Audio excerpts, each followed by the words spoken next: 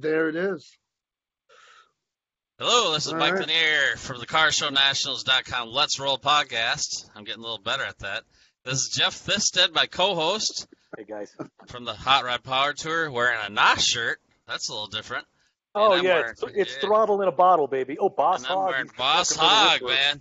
Yeah, That's right. I wear the Boss Hog. He switches to NOS today. So, and we got Cord Newman here, who's a actor, stuntman, all traveling all over the world apparently. And recently married, from what we understand. Yeah. Yes, sir. Yes, sir. Definitely. We went on our very first date in 30 years, and we've known each other since high school.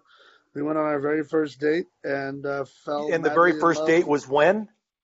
Saturday. So 6 days ago was your very first date. Yeah. And then we decided to drive to Vegas and get married. So Sunday we got married in front of Elvis.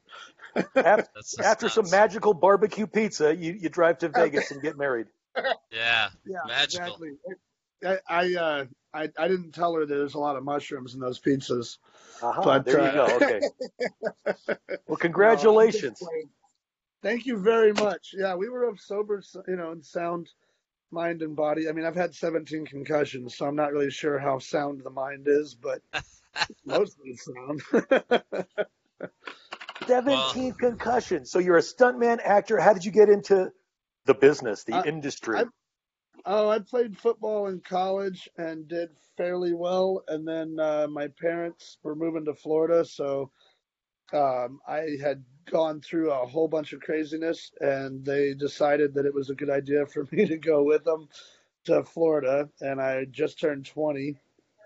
So we went down there, and I was standing in line at a little theater deal because I'd met this girl on the beach. My sister was a beach volleyball player, and I'd taken this girl literally first and only date. And there was a lady standing in front of us, and she asked if I'd ever thought about modeling, and I pointed at my face and laughed. And she pointed at my face and said, no, not that. She was talking about the fact I had an 8-pack. So she wasn't interested in my face either. She wanted the stomach. So I did a Sears catalog, and then I didn't like it because it was pretty wild with how they were with the adjusting of things. And I'm not a prude, but it definitely was uncomfortable, to stay as polite as possible on that statement. And so I left there, and they asked if I wanted to be an extra in a movie, and that was Something About Mary. I got speaking lines and losing your phone. Nope, got it. I got speaking lines, and I got all that stuff, and Something About Mary. I said me too, and that was 5 hours. Hang on one second. For the viewers at home, you make it sound like it's easy and this is an everyday occurrence. So you got an extra role, which means your background. You don't say anything. Yep. They yell at you. You have to keep away from everybody else, and you're very segregated. I'm just being honest. How did you make it? How did that transition happen from being a lowly extra to having speaking lines, getting in the union? Because again, if you speak, you have to Taft-Hartley. You get into the Screen Actors Guild. How did that happen? Well, I was sitting there that morning, made friends with a guy named Topher Hopkins. I've never seen him since. He was a PA on that movie. I don't even know exactly why I remember his name so well, but he was sitting next to me. We were buddies, like instantly, just talking a bunch of trash as usual. And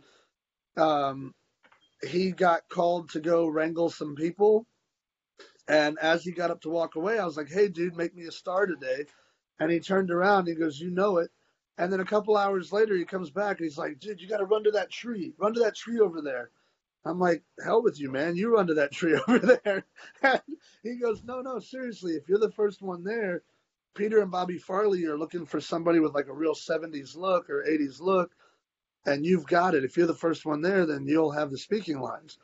So I got up and hauled butt over to the tree, and there was Ben Stiller sitting down on the ground already, and all the other guys were already in position, and Peter and Bobby were on a camera that was sitting on a dolly track, and they asked me to sit down and lean in, and they said, are you comfortable saying dialogue? I said, sure.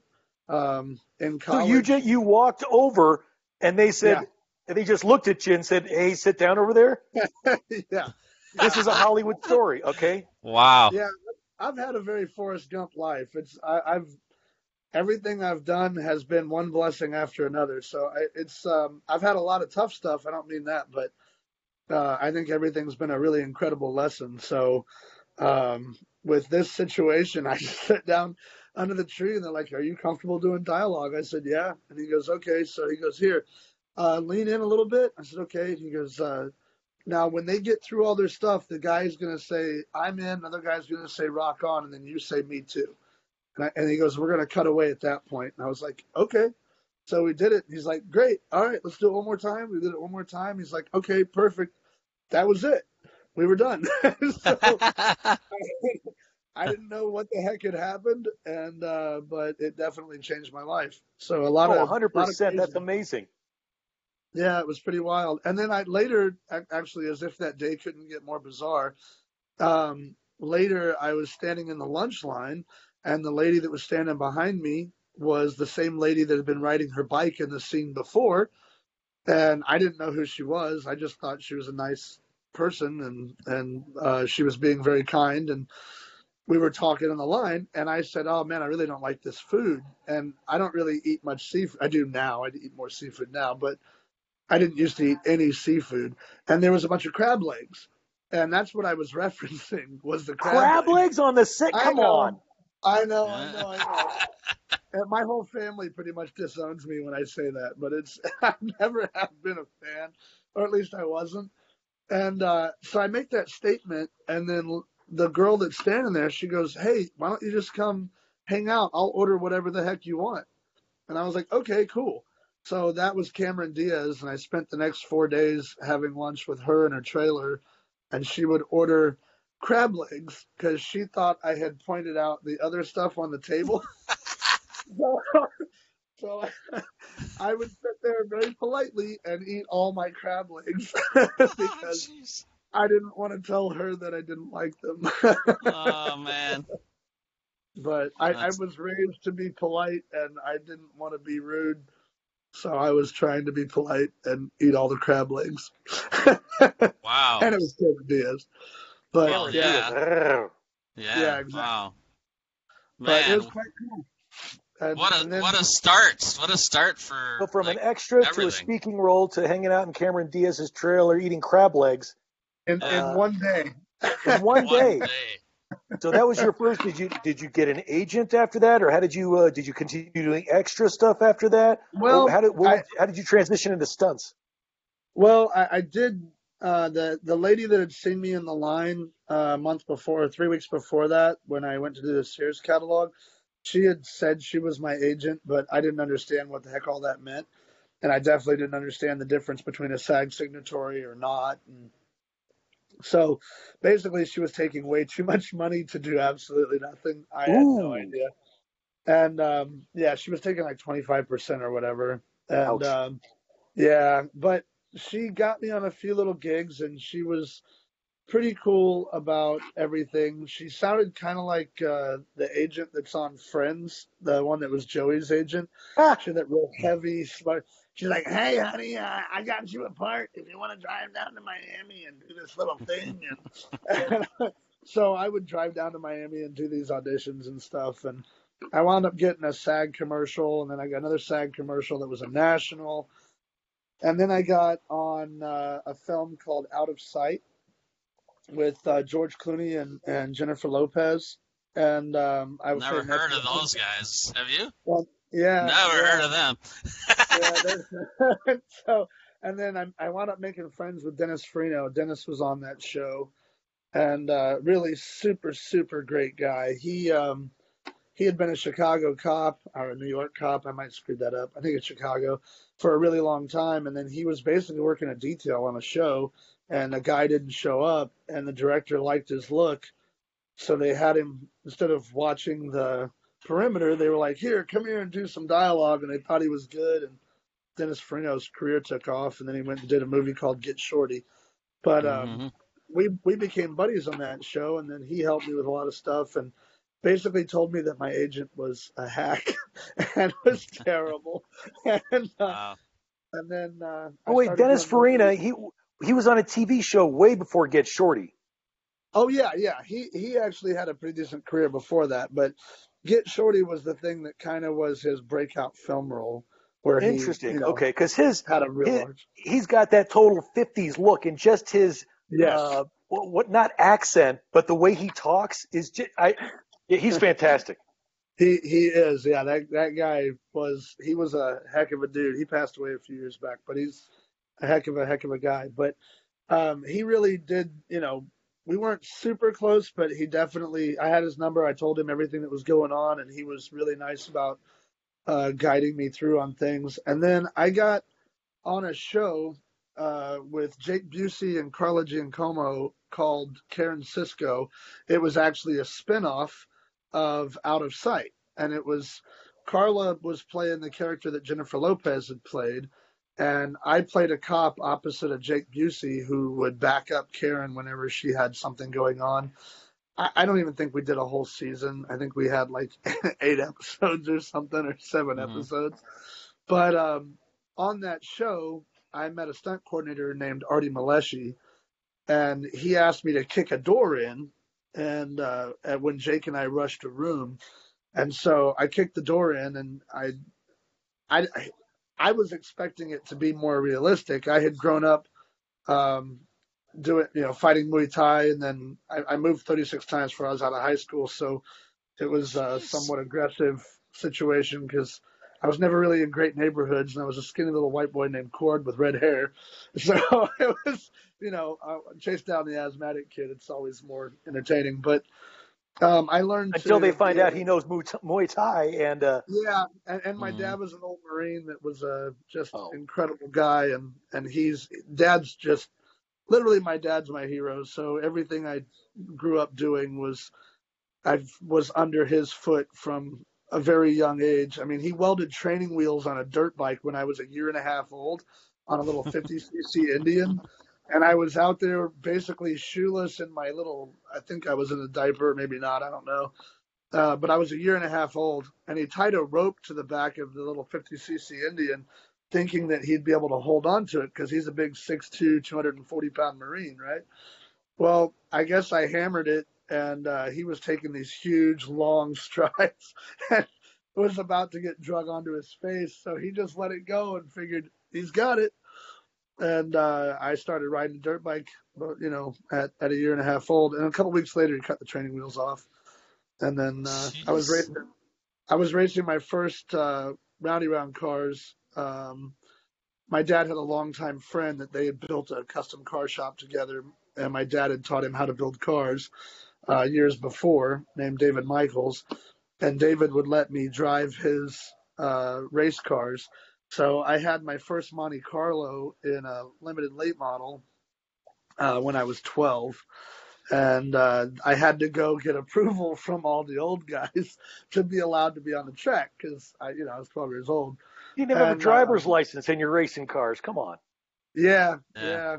And but I grew up doing nothing but driving and riding bikes, so I didn't know anything else. And um, we moved a ton, so my family was super close, but we didn't have a lot of friends, or I Now, never did went you out. move because your pop was in the Marines? Was it a military thing? No, no, actually, a little family secret. My brother, not the fact that my brother's from a different mom. My dad was married to a lady before my mom for like a year, and that was where my brother came from. But his mom was like a raging lunatic, so she would threaten my sister and I, threaten to kill us. And whenever she would figure out where we lived, we'd move. Wow. So Wow. that was a pretty consistent thing. Like sometimes it would be 3 or 4 times in a year. And she worked for the Highway Patrol in California. So no matter what we said, she was always right. And so it That's really horrible. tough. Yeah, it was tough. It was crazy, but it was great because it made our family really super tight. And my sister is literally my best friend. My dad and mom are my dearest friends, and I have a incredibly interesting and blessed childhood. And I got to see the world from a very different angle. I didn't have a comfort zone of friends I grew up with or whatever else. So that's one of the reasons why when Catherine magically, amazingly appeared back in my life, we both realized, that she had told my sister when they were little, because my sister and her were real close friends, and she had told my sister how much she had this huge crush on me, and tell her, to tell me to ask her out and all that other stuff. And basically, quite frankly, I just thought she was way prettier than I could get, so I never had the guts to ask her out. Out of your league. Isn't that funny? You know what this is like? It's like Braveheart. When his dad gets killed very young, and then the little girl walks over and gives him the flower, and then he comes back 30 years later, you're Braveheart. That's hilarious. That's a really cool analogy, because I will tell you, yes, she is, was, and always will be out of my leagues. That was pretty cool. That's really cool. But yeah, wild. As a stuntman, you've done well. Obviously, this is car-related podcast, so we know you've been dealing in cars. So tell us some of the movies that you've been in as a stuntman. Okay, I did Bad Boys 2, Too Fast, Too Furious. Did a couple of other fast movies throughout the years. Did Dukes of Hazzard. Did a bunch of driving with those guys on that, and did Transporter 2. Was on Crank for a little bit. Bunch of TV shows. I was David Crusoe's double on CSI Miami from pretty much beginning to end on that show. And then he had a guy that would double him sometimes when he was in LA, but when he was in Florida or anywhere in the South, then I was David's double. And that's somebody that's a little bit difficult to work with, but he's I just always played it off to he was a really strong method actor, and I leave it at that. Let me go back a little bit, or let's go. You were kicking indoors, so from kicking indoors to doing stunt driving on Hollywood features. How'd you make that leap?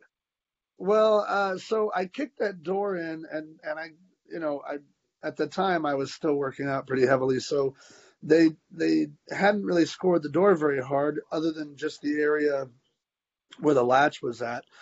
So when I kicked it, it came out of the actual entire door frame and went all the way through and hit the camera and damaged the camera. And I didn't know any better, so I still just charged it anyway, went right over the top of the camera. I was told to come in, hit the guy who was the stunt guy, fireman carry him like we do in football. So hit him and take him down and drive him into the wall. So that is what I did. And I did it over the top of the camera. Well, I had already broke the camera from hitting it with the door. So Artie had to basically pretend like he was mad at me for a second, I think, or maybe he was really mad at me. I really don't know. But he yelled at me for a second for kicking the door so hard. And then later he was like, dude, what do you do? So I told him about the martial arts background, and then I told him about what we did. My dad and I owned a custom car shop in Fort Lauderdale, and he's like, well, I've got a Jeep that I would love to have you paint. And I was like, yeah, all right, bring it up. So I did an 11-color pearl flame job on his Jeep, and then I shaved all the lights, all the marker lights and stuff on it, and it was one of the '89 Jeep Wrangler Renegades, so it had the little wide body kit on it, that those had, really super cheesy wide body kit. Square headlights, right? Yep, yeah, square headlight truck, or Jeep. I'll get in trouble from my friends if I call it a truck. But it's just like whenever I say I was on this show, and then I tell them, and they're like, "That's a film." Whatever. Jeep truck show film, yeah. Yeah, I don't care. So. We were doing stuff and things. So anyway, Artie had me paint this thing, and my dad and I made this color up. It was a little bit like House of Color, Candy Brandy Wine, but Dad always has his own way of doing things. So he did it, and we do this little thing where I think there's some other guys that do it, but I've not been around them. My dad's the only one I've ever seen do it. He mixes a little bit of a color in the clear coat, and then he'll do a couple coats of clear in between layers, and then the next time he does a clear coat, he might throw a different color and he'll just put a little bit in, so it keeps it very transparent. Basically what it does is, depending on the light and the coloring of the surrounding area, it'll throw the colors in different directions, and it works in a more uniform way than Pearl. So it's not your eye basically goes, what the heck is going on? But your brain is really enjoying the moment. So it's a pretty cool little trick. And so Dad was doing that, and we did the 11 color Pearl Flame job. And Artie's a really amazing guy. He had me on a lot of shows, did a lot of stuff for me, and helped me out. And then I met a guy named Mike Curtin, who Mike's got over 5,000 car jumps. He's absolutely batshit crazy and incredibly cool all at the same time. The first time Mike came to see my shop, I had a 96 Formula Firebird that we'd done some work to, and I had a Vortex supercharger and some other crap. And he had to run down to the store to grab us waters. And Dad and I were building this 56 Chevy. And so Mike's like, can I take your car? I said, sure, take mine, which I don't ever let anybody drive anything of mine, ever, ever. But for whatever reason, I threw him the keys. He jumps in the car. And as he's tearing off out of there, I hear the car squealing because he doesn't know anything but full throttle or no throttle. And I hear the car squealing as it's leaving, and he's cranked the radio as loud as it'll go. And I hear some country song playing. And he goes, country music and hot rods. I knew I loved this guy. And I don't even know if I had country music on or if it was just a coincidence when he got in the car. I really don't know. I do like it, but I don't know. And so he was yelling and screaming something as he tore off out of there. My dad looked at me and he's like, son, who is that? And I was like, oh, that's Mike Curtin. He's done all kinds of movies and TV shows. He's got a world record for the highest stair fall. He did the stair fall in that movie Beastmaster back in the late 70s, early 80s. And nobody else wanted to do it because they were all in loincloths. And he's in a loincloth going down a coral staircase. And he did like 120 or 130 stairs. I probably screwed that up, and Mike will probably yell at me later. But he did a whole bunch of stairs in a loincloth, got up at the bottom, bleeding from everything that he had on his body. And they were like, okay, that was amazing. Are you okay? He said, yeah. He's like, let's do it again. So he loved it. He thought it was amazing. He's like, hell yeah. And he ran back to the top and did it a second time. So, he's crazy as hell. But he did a lot to really help me out. And he was the very first person to put his neck on a limb for me to make sure that I coordinated. So he thought I was very safety conscious, and I was very self-aware. So he thought that was important. And we did a movie with Danny Trejo, Donald Logue, Jason Mewes. I'm trying to think of who else was in it. But it was a movie that never really went anywhere. And the executive producer stole money, and it was a big old mess. But we shot that in Utah. And Mike was supposed to be the coordinator, but he put my name on as a coordinator. And then we got Walking Tall 2 and 3 the following year with Kevin Sorbo, and then Jake Buckley or Jeff. Shoot, my brain just went blank. Jeff Buckley is on that. He's the guy that's one of the leads in the TV show Seals, and he was a lot skinnier back then, but he played the main bad guy. And I played a character on Walking Tall, but Mike again gave me the stunt coordinator credit for both of those Walking Tall films. And then he introduced me to a guy that really went way out on a limb for me named Glenn Wilder. And Glenn had done everything from doubled Elvis Presley and Steve McQueen and John Wayne. And he's the one that helped to teach Bruce Lee how to fight when Bruce did his first TV show. And everybody talks about Bruce going down the staircase way too fast, and they couldn't see him moving. It was Glenn that taught him how to slow it down and how to, wind it back. And Elvis had bought Glenn a house in Brentwood back in when they got home from Hawaii. And Elvis was really shy, so he used to jump the fence, and he'd bring a couple of girls and some beers, and he would sit over at Glenn's house instead of at his own house because too many people were there. So just, crazy stories. But Glenn became very much like my dad's dad I didn't really know very well, and he passed away when I was 13. And my mom's dad I never knew. He died when my mom was 15. And so I didn't really have a grandparent in the, a grandfather figure at all. And so Glenn just definitely filled that role. And every single stunt I did, pretty much until Glenn passed away in 17, he was the phone call that I made, and he would talk me through it, or he would make sure that I knew what I was doing. And he just went way out on a limb to try to always help me, and was one of the kindest, most gentle, amazing, crazy, psycho, spectacular people that you could ever meet, who had literally the coolest Hollywood stories of anybody I've ever met. I bet. That's amazing. Who do you call now? Now I have a couple of mentors that I work with. One of them is Mark D'Alessandro. He was Stallone's double for 25 years. I've been friends with Mark since '98. We met really early in my career. And I stay at his house a lot when I'm out here in Dallas, or I'll stay, or he'll stay at ours in Florida or Dubai or wherever the heck he comes to travel to visit. But yeah, he's definitely one of the biggest ones. And then I've worked with a guy named Phil Tan. Phil was the guy that was the fight choreographer on the original Batman with Michael Keaton.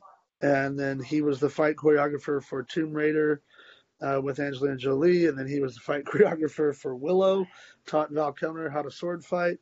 I think it's funny you say the original. The original Batman is Adam West, my friend. Well, yes, that's very true. Very, very true. Don't say, don't geez me, Mike. It's Adam West. Yeah. And Batgirl? That's very true. Adam West was the original man, but the original for film would have been Michael Keaton, I guess. Yeah. And Jack Nicholson is the Joker, yeah. Yeah, exactly. Oh my God, you know that he did one hell of a backside deal on that? Oh yeah, he's the one who started the back end. He made $1 billion. Right. He got 1%, where he got a piece of the merchandising. Genius. That's right. Yeah. It's absolutely genius. And made now him a billionaire. The guy who really kind of followed that up and brought it into modern time is Jonah Hill. Jonah Hill. Yeah, he if he will not be on a show if his name's not on it as a producer, and that means he gets. Because I know in American Graffiti, George Lucas was kind enough to give the principals 0.1% each, and they're done. They're cashed in. Yeah, it's American Graffiti. Right. So, but yeah, I have a few people like that I look to for what I do, and then I have a very, very close friend in my financial world that I talk to a lot, and she's one of my best friends in the whole world. Her name is Ariane Dart, and she's Solo Cup, Red Solo Cup. She owns it. So, and then, Dart Shipping and all that. She's got a couple of Paganis and a couple of McLarens, a couple of Ferraris. And all from those little red sippy cups. And I learned a few years ago that the lines on the sippy cups, like the bottom line is an ounce, and one of the other lines is 12 ounces for a beer. And I had no idea. I thought they were just for decoration, but no, they're actually there for a purpose. I thought they were for just a better grip. Yeah. That's what I'm thinking. How much you drink. But yeah, I learned that recently too, that it's actually there for a purpose. It's pretty cool. But she's a very dear friend. And then my friend Reza Dari, he's the owner of, we're doing a transition from Global Investment Bank into a private capital and financial institution here in Dallas. So we're moving all of our stuff from Dubai and moving it into the Dallas, Frisco, Plano area. All right, this is the second time you've mentioned Dubai. What's the Dubai connection? Well, I met years ago. My second. I've been married now 3 times, but I was married twice. And my second wife, I had met when I was in Thailand on a film. She was a British girl, and she was born and raised in Dubai. And she tried living in the U.S., didn't like it very much, so she moved back to Dubai. I went and moved to Dubai also, and it was actually a really big blessing in disguise. The marriage was a disaster. We were together for 8 years, but her mom definitely didn't approve because they were very, very wealthy, and I was bloody American. Right. So, and I had 2 kids from my first marriage. A red-haired football player stuntman. Yeah, American. It was all bad. It was all bad. Everything was horrible, and and they definitely never took the time to be nice enough to get to know anybody. So they made their decisions very quickly and stuck with them. But I moved to Dubai to try to make that work and to try to, appease her family and stuff. And I wound up building a couple trucks for the Liwa drag races, which is the sandhill races. And I wound up winning my categories. And so when they were doing the interview, they were asking, what the heck? Who's this white guy from America that came over here and is helping to kind of kick butt in the traditional Arab race? And when they found out that I'd been doing movies for 18 years and all this other stuff at that point, then they thought that was really cool. And the minute you mention anything Fast and the Furious related, it doesn't matter what your significance was. They thought that was just the coolest thing ever. And then I was working for this little shop with a guy named Robbie, and we kind of put that shop on the map because when I first started working there was trash all over the floors, and it was a very, very dingy shop. But all my businesses, my dad always kept everything very clean, and so all of our custom car places were very, very nice. And so I basically took that shop and we threw everything out. We had started out with 33 guys. I fired a bunch of them and got down to 17 because it's all we needed for the square footage.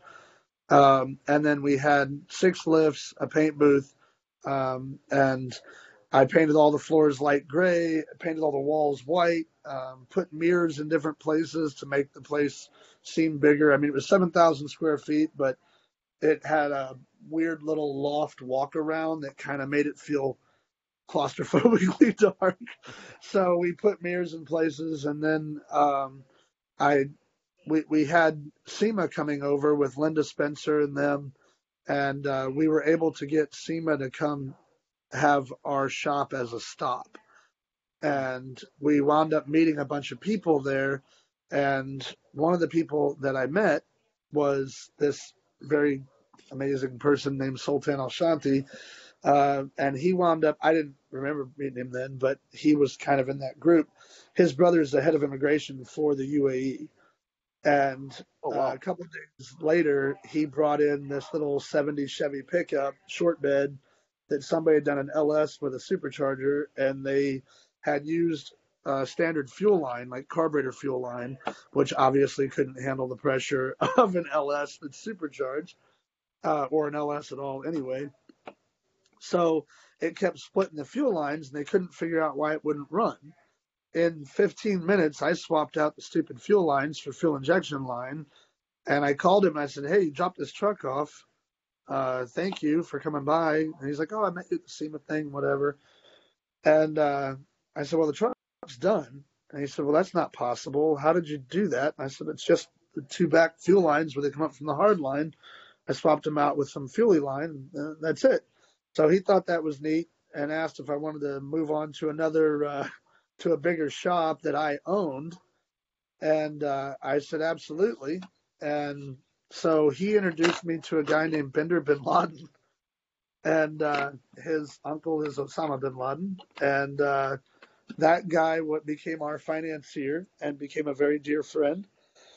And we built a very large custom car shop there, and we kind of became the stop. And we built a lot of Ferraris and a lot of really wild vehicles and tons of Jeeps and chopping tops on trucks and all kinds of stuff that isn't real typical over there. And, you had a custom shop in Dubai. How long were you there? 5 years almost. I was there 4 years and like 7 months. Yeah. So it was pretty cool. And was it a culture shock? I mean, is there? Go ahead. I'm sorry. What's really wild is everything's in English over there. It is. It's a very Western culture. It's very Western cultured is actually how I should word that. Dubai is the most Western of the GCC region, and that helped me to make that transition. But I was a little bit ignorant of the culture when I went over because I knew what I had watched on TV and the news, and everything was bad. And all my friends are military dudes who I love and respect with all my heart. And they would tell me about the great stuff, but then they also saw a ton of ugly also. So when I said I was going over, my mom cried, thought I was going to have my head cut off.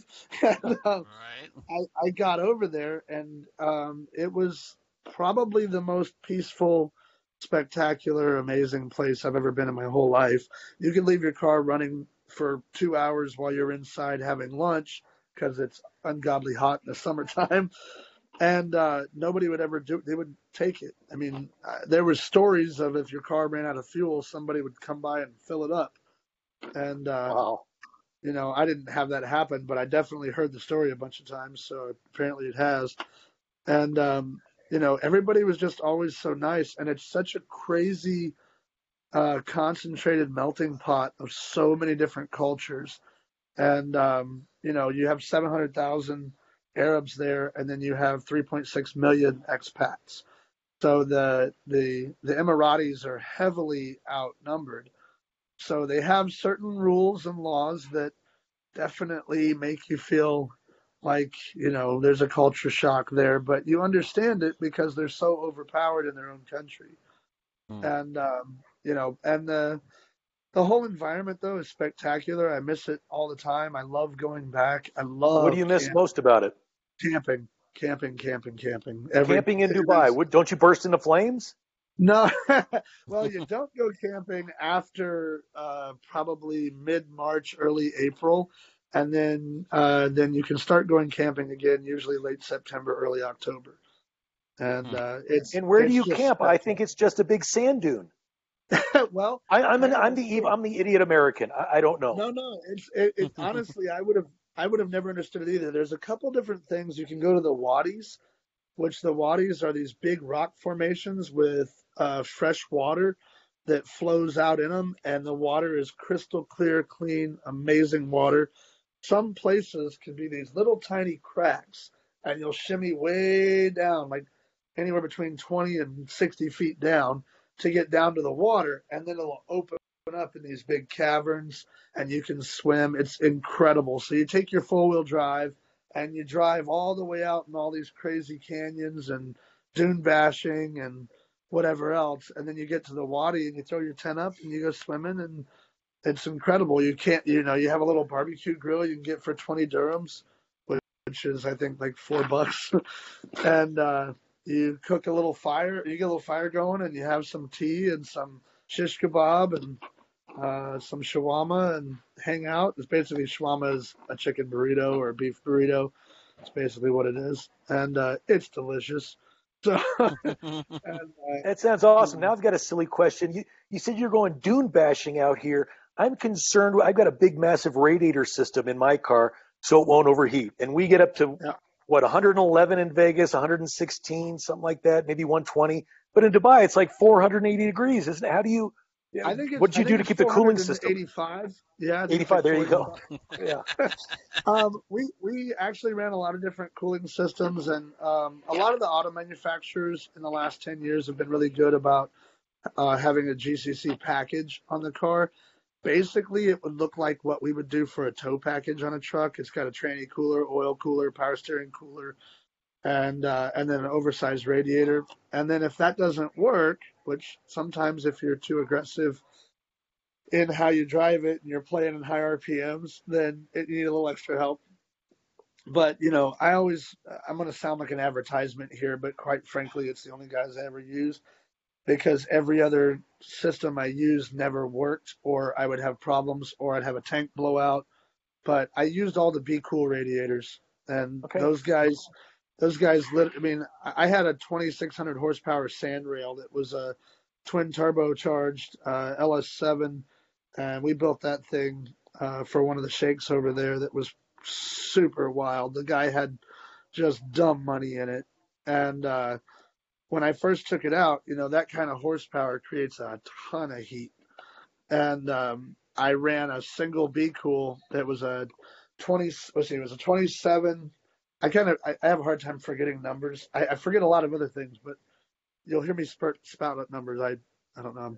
I'm sort of goofy like that. But the radiator was a 27 by 24, and then it was a 2.5 inch wide. I think it was a 3-core, and then I had a dual fan on it with the shroud and the whole thing. Because if you don't run a shroud, you're retarded, so or not intelligent. It shouldn't use that word. And so that car, it just couldn't handle it, and it overheated. So I called the guys.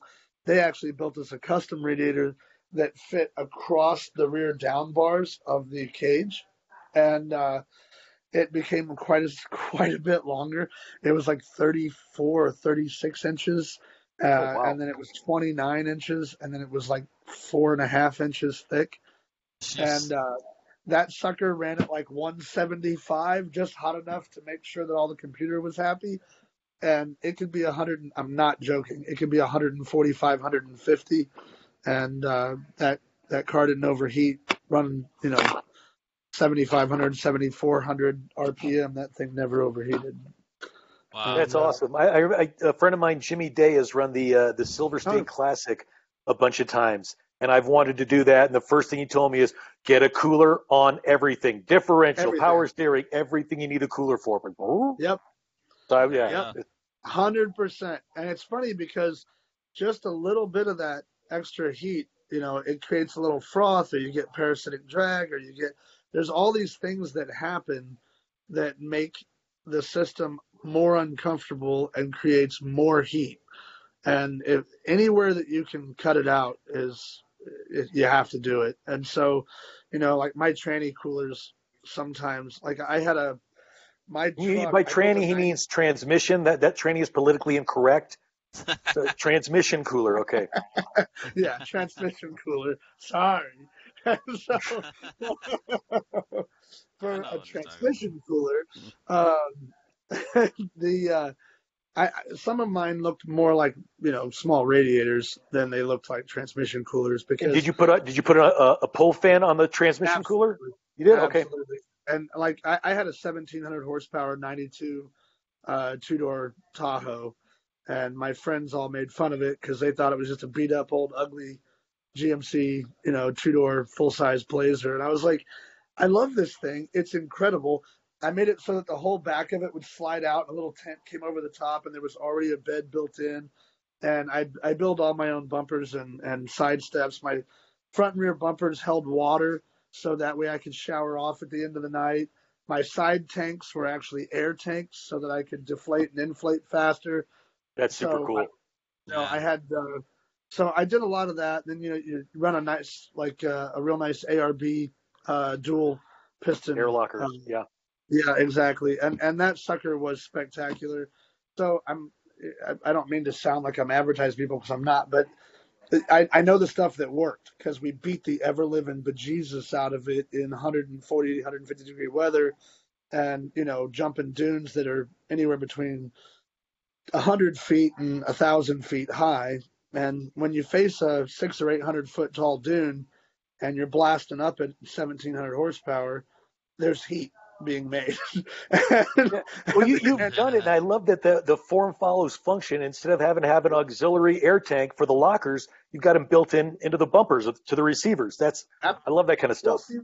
My rock sliders on the sides, my side steps, those were all my air tanks, and that would also pressurize my bumpers, so that in the evening, instead of having a stupid water trickle that would barely run out, I actually had pressurized water.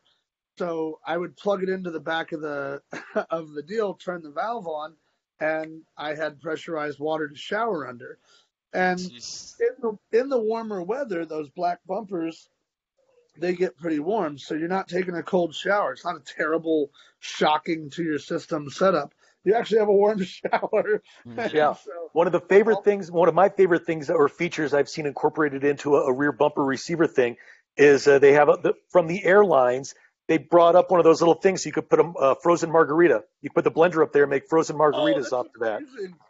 Yeah, it was pretty cool. That is brilliant, and that may have to be on my new truck. Yeah, there you go. I'll be like, so Jeff said,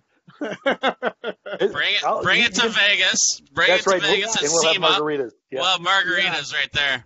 I love it. That's freaking rad. We'll just stand outside SEMA. It's less expensive. That's amazing. But so on another little crazy note, the things that we're doing now, my friend Timothy Miller used to have a car guy show, and he was a friend of mine through a TV show I did with my friend Austin, which is actually how I met Austin. It's how I met Ariane. It's called Fireball Run. It's an Amazon series we did, and it was for cross country rally, but we were mainly doing it to help search for missing children. And so it was a really cool charity event, and we had a lot of fun. And mostly it's people that are fairly well connected or fairly wealthy or whatever. And we'd get together and do these crazy runs in crazy cars and a little bit Cannonball Run-esque. And that was created by JJ, our producer. And we had a lot of fun with it. But that Tim came from that, and Tim has a project here in Dallas. It's called Motor City USA, and or Motor City, whatever we're going to wind up using. And we are building a 300,000 to 500,000 square foot convention center. We already have the LOIs from the hotels, so we've got a couple hotels that are going in at the ends of it. We're building entire. There'll be a drive all the way around it, like a big oval, that you can cruise at nighttime. And on the outside perimeter is going to be shops all the way around, so that if you're there with your wife or you're there with your significant other, and they're not interested in cars, and you want to do something car themed, then they can go shopping or have a nice restaurant or whatever else that's there. And then, now, is this track around the perimeter? Is it going to be banked like Monza? No, we're not. We are actually going to have a track that'll be a proper racetrack, a road course that'll actually run the outside perimeter of the entire project. And that way, because I have a big racing background, so I don't want to build something and not be able to have all my friends out and go play with our, silly toys. And then you got to have at least one or two parking lots that are dedicated for autocross. We are absolutely. We have two parking lots on either end that are 100% set to be autocross tracks when we're doing that. We also have one of our partners is bringing in a 9-screen drive-in theater, so we'll have a drive-in theater there. Above the restaurants and the shops will be loft apartments and condominiums that you can either purchase or rent. So that'll be around the top edges. And this is in Dallas? This will be in Dallas. Yeah, right now we're making the decision of what part of the Metroplex we're going to be in. Quite honestly, we've had really good, feedback from Frisco, and we've had really good feedback from Prosper. And right now, we're just now in the very early stages of maybe looking towards McKinney. But we're basically building an automotive city. We want to have, for lack of a better term, we want to have an automotive mecca that is year-round. Just don't forget, cool. you got to have a Buc-ee's there and a Whataburger. Then you'll be golden. God, that's amazing. Yes, we should definitely do that. And, one of my friends is John Capps. He's Ron Capps' brother. Ron is the NHRA guy who's pretty spectacular and runs for Napa. John is a very dear friend who also runs a lot of gas dragsters and whatever, and he's a stunt guy also. He just did Ford versus Ferrari and a bunch of other stuff. Him and I have coordinated back and forth because of our friend Rich Minga, that TV show Street Outlaws, off and on for the last few years. And John is coming in to help us, and he might be bringing in a few corporate sponsors to have auto parts stores on location. That way, there's nothing like going to a car show and your car breaking, which happens fairly consistently because you're building these wild hot rods. And some of them are on a thin budget, and some of them are on huge budgets. And I've seen all of them break. And so if we're going to pull in one of these big corporate sponsors, I don't know who it'll wind up being, but maybe AutoZone, maybe Napa, maybe who knows what. But we want to have a large corporate conglomerate there. So we can have auto parts store on the site also. Plus, it's phenomenal for our race car guys when they're running the track and they break something or they need fluid or whatever. They can go to a regular auto parts store and they're not paying track prices. Yeah, you should hit up a Summit, Speedway, or Jegs. Because I know Summit's got a place in Sparks, Nevada. And on the Midwest drags, if anything broke on a vehicle, you call up this super secret Summit Midwest drags number, and they overnight you the part. Oh, we lost him. That's amazing. Yeah. Oh no, I'm back. I'm back. Sorry. Yeah, that would be a freaking great idea. I love that. And so yeah, that might be our next phone. Oh. Yeah. Very. There you go. It's okay. My dad is trying to call in, probably to tell me he wants to know when the podcast is on. We're gonna try to get it on. I try to get it on at the end of the night, but it might be late. That's really awesome. I don't do any editing, unfortunately, but it just goes right on. That's amazing. I love it. That's freaking rad. Yeah. So the most exciting thing recently for us though has been Tim introduced me to Richard Rollins, and it's literally he is the only car show that my dad watches that's like a builder show or whatever, because he doesn't like all the arguing and fight. My dad's an old Marine. He doesn't like all the BS. So if they're arguing, fighting, throwing things, he doesn't want to hear it. It just sounds ridiculous to him. And him and I were never that way.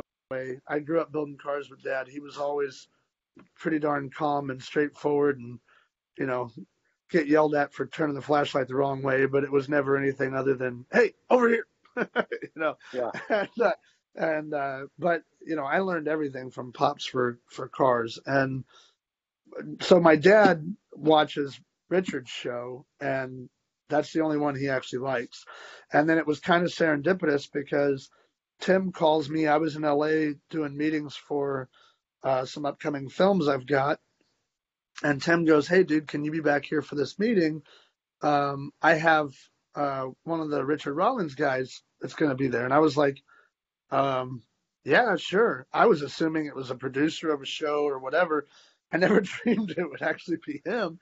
So that was pretty cool because I, drove 22 hours back, and I'm like 15 minutes late to the thing, so I'm trimming straight through. And when I get there, Richard is the guy sitting at the table with Tim, and he turns around. We hit it off. He winds up being pretty much one of the coolest dudes I've literally ever talked to. And we're a little bit wild together, which is kind of entertaining. We went live on something the first night we hung out, and we may or may not have had one or two beers and tested his cinnamon tequila, just made sure it smelled nice. And and we wound up basically giving me a haircut with a particular apparatus that later his legal department thought we should no longer have streaming. But in that period of time that it was streaming, we had like a little over 4 million views in like 17 minutes. So it was pretty wild. And then it kind of, I don't know exactly what he's going to wind up doing with us, but he so loves the project with Motor City and Tim and all that. And him and I get along freaking crazy well. And he's kind of wild and crazy, and I'm, sort of wild and crazy. And I don't know, we may wind up doing some TV together and doing this project and maybe have a restaurant or two. And we might bring a little shop into the middle of all of it. Who knows? Who knows? We have a lot that we've already discussed and verbally said yes to, but nothing's on paper yet. So I don't want to make any promises that are too excessive, but we have, I think we've got a really cool chemistry, and who's a better fit for this big Dallas project than Richard? So, that's kind of where that's coming in at. So we'll see. Right. We're super excited. And very cool. Love those guys. Well, I was thinking how I became friends with you on Facebook, and I realized it was probably Jeff Allen, because I know he's had you on the Skidmark show. And I didn't realize that till about 1 o'clock this morning. I started listening to it. So, and unfortunately, Jeff decided to move to New Mexico. And so he's not in Dallas now. He's going to miss all this fun that you might be doing. Well, you never know. He might move back. He's got a really cool car collection. So yeah. So he's got one of the cars from Ford versus Ferrari. I know he has one. He may have two. Yeah. But yeah, he's got a neat car collection. Oh, look at this. Yep. Yeah. That's the car. That's the GT40 that beat the Ferrari. It lives here in Boulder. Oh, wow. So, yeah, also in Boulder is the winningest Daytona Coupe ever. Shelby's personal little 260, little blue one with the beat-up seat. That one lives here. And the GT40 prototype before it was even the GT40, the white one with the 8 Weber sticking out the back. Those 4 cars alone are like worth to go in. The Shelby American Museum in Boulder. It's a wow. I'm gonna have to come visit you, and we're gonna have to go check out that freaking place because that sounds amazing. Good Lord. We watched the movie with my nephew, and Drew said he's asking questions throughout the movie. My brother's like, no, keep asking, keep on talking. We can. And then after the movie, do you want to go see that car? What do you mean, Uncle Jeff? Would you like to see would you like to see the car that beat Ferrari? And it's like, can we do that? It's like, ask your dad, and we'll take you over there. So it was pretty cool. He lasted about 15 minutes, but that's awesome. It was very cool. Yeah. That is so awesome. My older boy is a little bit more into cars. He's 15. He's got his dream car is, because it's from a video game that he used to play when he was younger, but his dream car is a 2010 SS Camaro with a 6-speed that's blue with white stripes. He knows exactly what he wants. And so I said, okay, we'll do that, buddy. I said, but I'm going to tell you, I've been building cages for cars. I've got I have 388 car crashes over 40 miles an hour. And I'm like, if there's one thing I'm going to do, I build cages to protect other stunt people and protect myself. There's no way I'm putting you in a car unless it's got a full cage in it. He goes, okay, that's awesome. So great. So I'm going to put him in a really nice 12-point cage. Exactly. That's his dream car. Yeah. Drew asked me what my dream car was, and it's the car it's the Ferrari that the Ford beats. He's like, well, it lost. It may have lost, but to me, it's the prettiest car in the world. Agreed. I agree. I think, next to the XKE before they got the big, crazy, goofy American bumpers, but the mid '60s XKE is probably my number one favorite. But then number 2 is probably exactly what you're talking about. I love that car. Yeah, the P34, it's gorgeous. But yeah, you're just like Enzo. The E-Type is the most beautiful car ever. Honestly, the lines are perfect. The car is perfect. It's awful hard to beat that car in any direction. I mean, the mid-year Corvette. Sorry, that's my sister that time. Very popular. Yes, amongst my family. I'm a legend in my own time. Anyway, hey, Austin. Yes, I know. We got the Power Ranger over here who's lovingly waving to me. Will you text my sister, Dad, I'm doing the podcast right now, and I can't be called because they've called repeatedly. Okay. Yeah. I'm not going to repeat what he said. So. Run off and morph into like a transformer or I don't know what. It's a CarShowNationals.com exclusive that Jeff always says. Exactly. He's at the Red Power Rangers office. There you go. Yes, yes. Actually, here I did this before we were recording. This is one of my best friends. I'm here at his house. He's the original Red Power Ranger, Mr. Austin St. John. Wow. And he's also a complete clown, and I love him with all my heart. He's a great guy.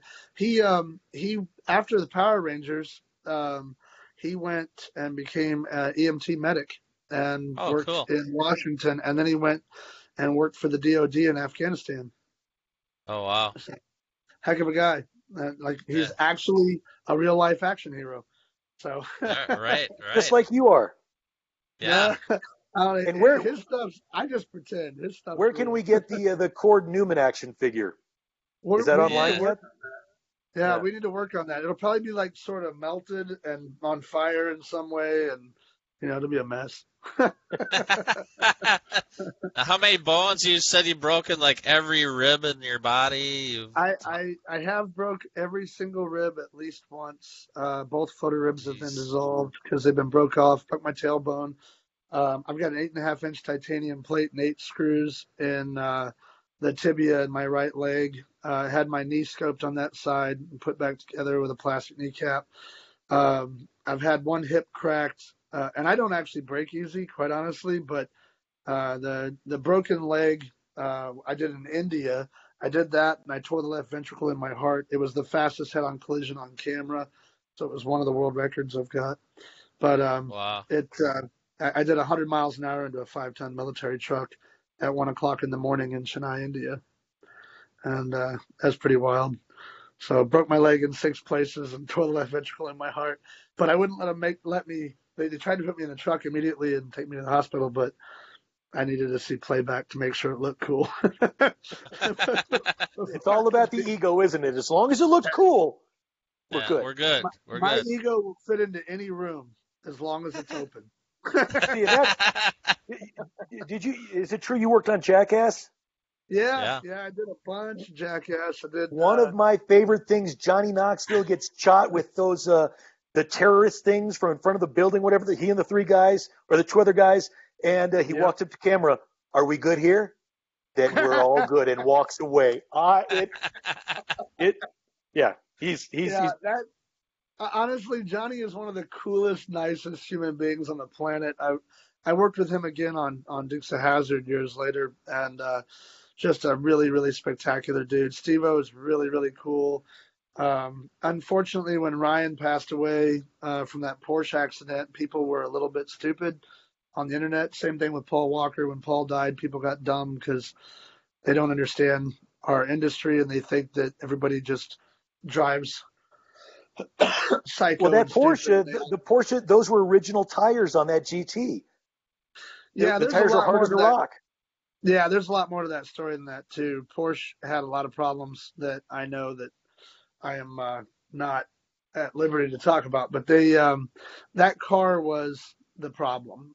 Roger was a spectacular driver. Paul was actually an incredibly good driver, and Paul was actually probably one of the nicest people I've ever met in my life. I mean, hell with whether or not he was famous, he was just genuinely one of the nicest humans you could ever be around. And the reason he was even at his, because him and Roger had that shop together, and he had gone for his charity for an event that day, and Roger had been tinkering with that Porsche, working on one of its issues, and so it was a super tragic moment, and that happened right up in Valencia, close to where your buddy was shooting Power Rangers. Because I used to work on Jag up there. My car worked on Jag, which was right across the parking lot from Saban or the Power Rangers, right next door. Yep, that's absolutely right. Yeah, it all happened right there, and it's probably not. It's crazy because it's such a crossover between the car world and the film world when we all lost Paul, because he was a true car guy. Like, I'm not a huge import fan, but I definitely respect the groups, because I understand, customizing a car. I don't care if it's a moped all the way to Pagani. It's you're creating your image and your essence in the thing that you love. So I have a ton of respect for anybody that modifies or works on or tinkers with, or I really don't care. Plus, there's just such a beautiful way to become friends differently than you would in any other aspect. I mean, you can work with somebody for 20 years and then you go sit at their house and do a brake job and you're buddies for life. It's right. Car guys, car girls. We're a very different breed, but for the most part, I would say 99% of us, we're there to help each other. We're there to try to make things better. We're there to try to, lend our crazy ideas, whether they're right or founded, doesn't really matter. But if they sound exciting. But being a car guy or car girl, there's that intrinsic interest there. I dated a girl years ago. Her dad owned an insert stage, and there was a black Mercedes parked in front of this stage all day. Nobody walked up at 2 a.m. She's locking the door. The guy walks up to her. She's like, "Don't talk to him." And before she could get that out, I'm like, "Hey, man, what's up with this thing?" Turned out it was John Frankenheimer, the director of Reindeer Games. He spent 45 minutes with me telling me all about this car, and he had fired 4 or 5 people that day. People were terrible. I didn't know who he was. It's like, dude, what's up with this car? And 45 minutes at 2:30 in the morning, it was, my John Frankenheimer story. So, yeah. But that's true. I mean, cars for me have changed my life so many times it's not even funny, because I went from growing up building Corvettes and street rods with my dad, and I mean, I can tell kind of crazy stories. Like, my dad is the first person to do square headlights in a C3 Corvette. He took the mold out of a Monza. Right. He took the mold out of a Monza using the square headlights that were in the Monzas, and he made it fit the Corvette, and then he made a mold of that, and he built that on a 69 front end that he had glued onto a 69 into a 63 split window rear clip. So 2 totally different body styles. And he molded them together, flared the wheel wells like crazy, did those square headlights in the front, and had a 427 in it with a 4-speed, and painted it pearl white with these blue pearl flames all over it, and then took it to a car show in Oceanside. And the guy that was starting Ecklert's at the time, which was a paper magazine out of the back of his trunk, told my dad, "Holy crap, that's amazing. Let me put those in my mag." And Dad's like, "Yeah, sure, no problem. Come down to the shop. You can take them." Dad's just very trusting, very nice guy. Probably not as trusting anymore, but they came down, did all the measurements, loved it, and then it was in Ecklert's. And Dad stole his idea and made all the money, and then Eckler's charges you $29.95 to ship anything. Yep. And but you know, who knows? I mean, back in the day, you never know whatever happened. I'm not saying anything bad about Ecklert's. Your dad was Corvette Summer before Corvette Summer Corvette was around. That's absolutely right. Yeah, absolutely right. And I mean, he chopped the top on a 68 Camaro, which already has a low roof line. Not to mention the amount of compound curves in that thing is a big pain in the butt.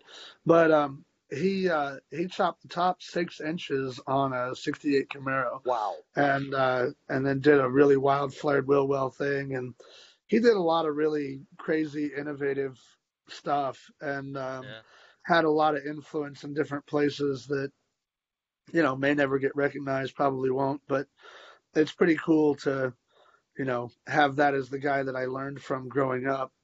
And, you know, so it was neat because I learned how to chop tops really young. I learned how to suicide doors and do custom paint work and airbrush and build chassis and put motors together. And, you know, we were doing that when I was basically born. And, you know, I clipped my first vehicle, which was a little S10 Blazer that had been rolled.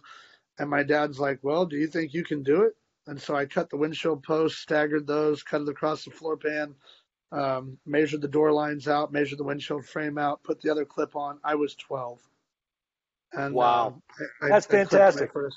So I mean, you know, it's been really cool growing up with Pop, and then I got really lucky in the stunt world, and then I met some outstanding people who made a big effort to help my life out, and then you literally kicked in the door to the stunt world. And yeah, that's what I was thinking too. I was thinking the same thing, Jeff. Yeah. And then in the financial world, going into Dubai, I became very, very close with Reza Dari, and his bank was the #1 ultra high net worth private investment bank in the Middle East for 5 years. And now he's my business partner, and we are the ones that are helping with putting together the financing for Motor City. And then we have Project Texas, and we have Project Hourglass. Project Hourglass is a lot like taking all of the major platforms that are currently in existence, rolling them all into one, and then paying you to do them. So we would have everything from YouTube to Facebook to Netflix, Amazon, eBay, all of it, all in one location, and then be able to pay you to watch it. And we've got a we're quite a ways down the road on that one, and that'll be coming in to find a headquarters here in Dallas also. So we're pretty excited about that project. And then we have a virtual studio project we're doing with our friends that just bought the Johnny Cash Ranch. So we're putting that together. We've got a lot of things going on that are really exciting, and obviously the Motor City thing is probably the most for me because awesome. It's all car related. Where can our viewers at home find out more about you? Instagram or do you have a YouTube or Facebook or? You can type my name into Google and there's a bunch of stuff. And then I'm on Facebook, Instagram, of course. Just type in Cord Newman, and it'll all come up, good, bad, and indifferent. And there you go. We'll give him a follow on Instagram. Check him out on Facebook. And thanks so much for coming on the CarShowNationals.com, Cord. We appreciate it. Yeah, hey, that's man, crazy. Thank you guys so much. I really appreciate it. And you got a lot going on. Here, guys, say hi to my beautiful bride. Hello, beautiful bride. Congratulations. Congratulations. How was the barbecue pizza? Yeah. How was the barbecue chicken pizza? I got roped in. She got roped in. Roped in. Yeah, we want you to come back on. We want you to come back on another show, and we want to ask your buddy about what's in that safe over there. I don't know what you're talking about. Exactly. That's awesome. Where he keeps the gimp. Thanks for joining, Cord. Yes, guys. Thank you so much. I appreciate it. God bless. Take care. We'll talk to you soon.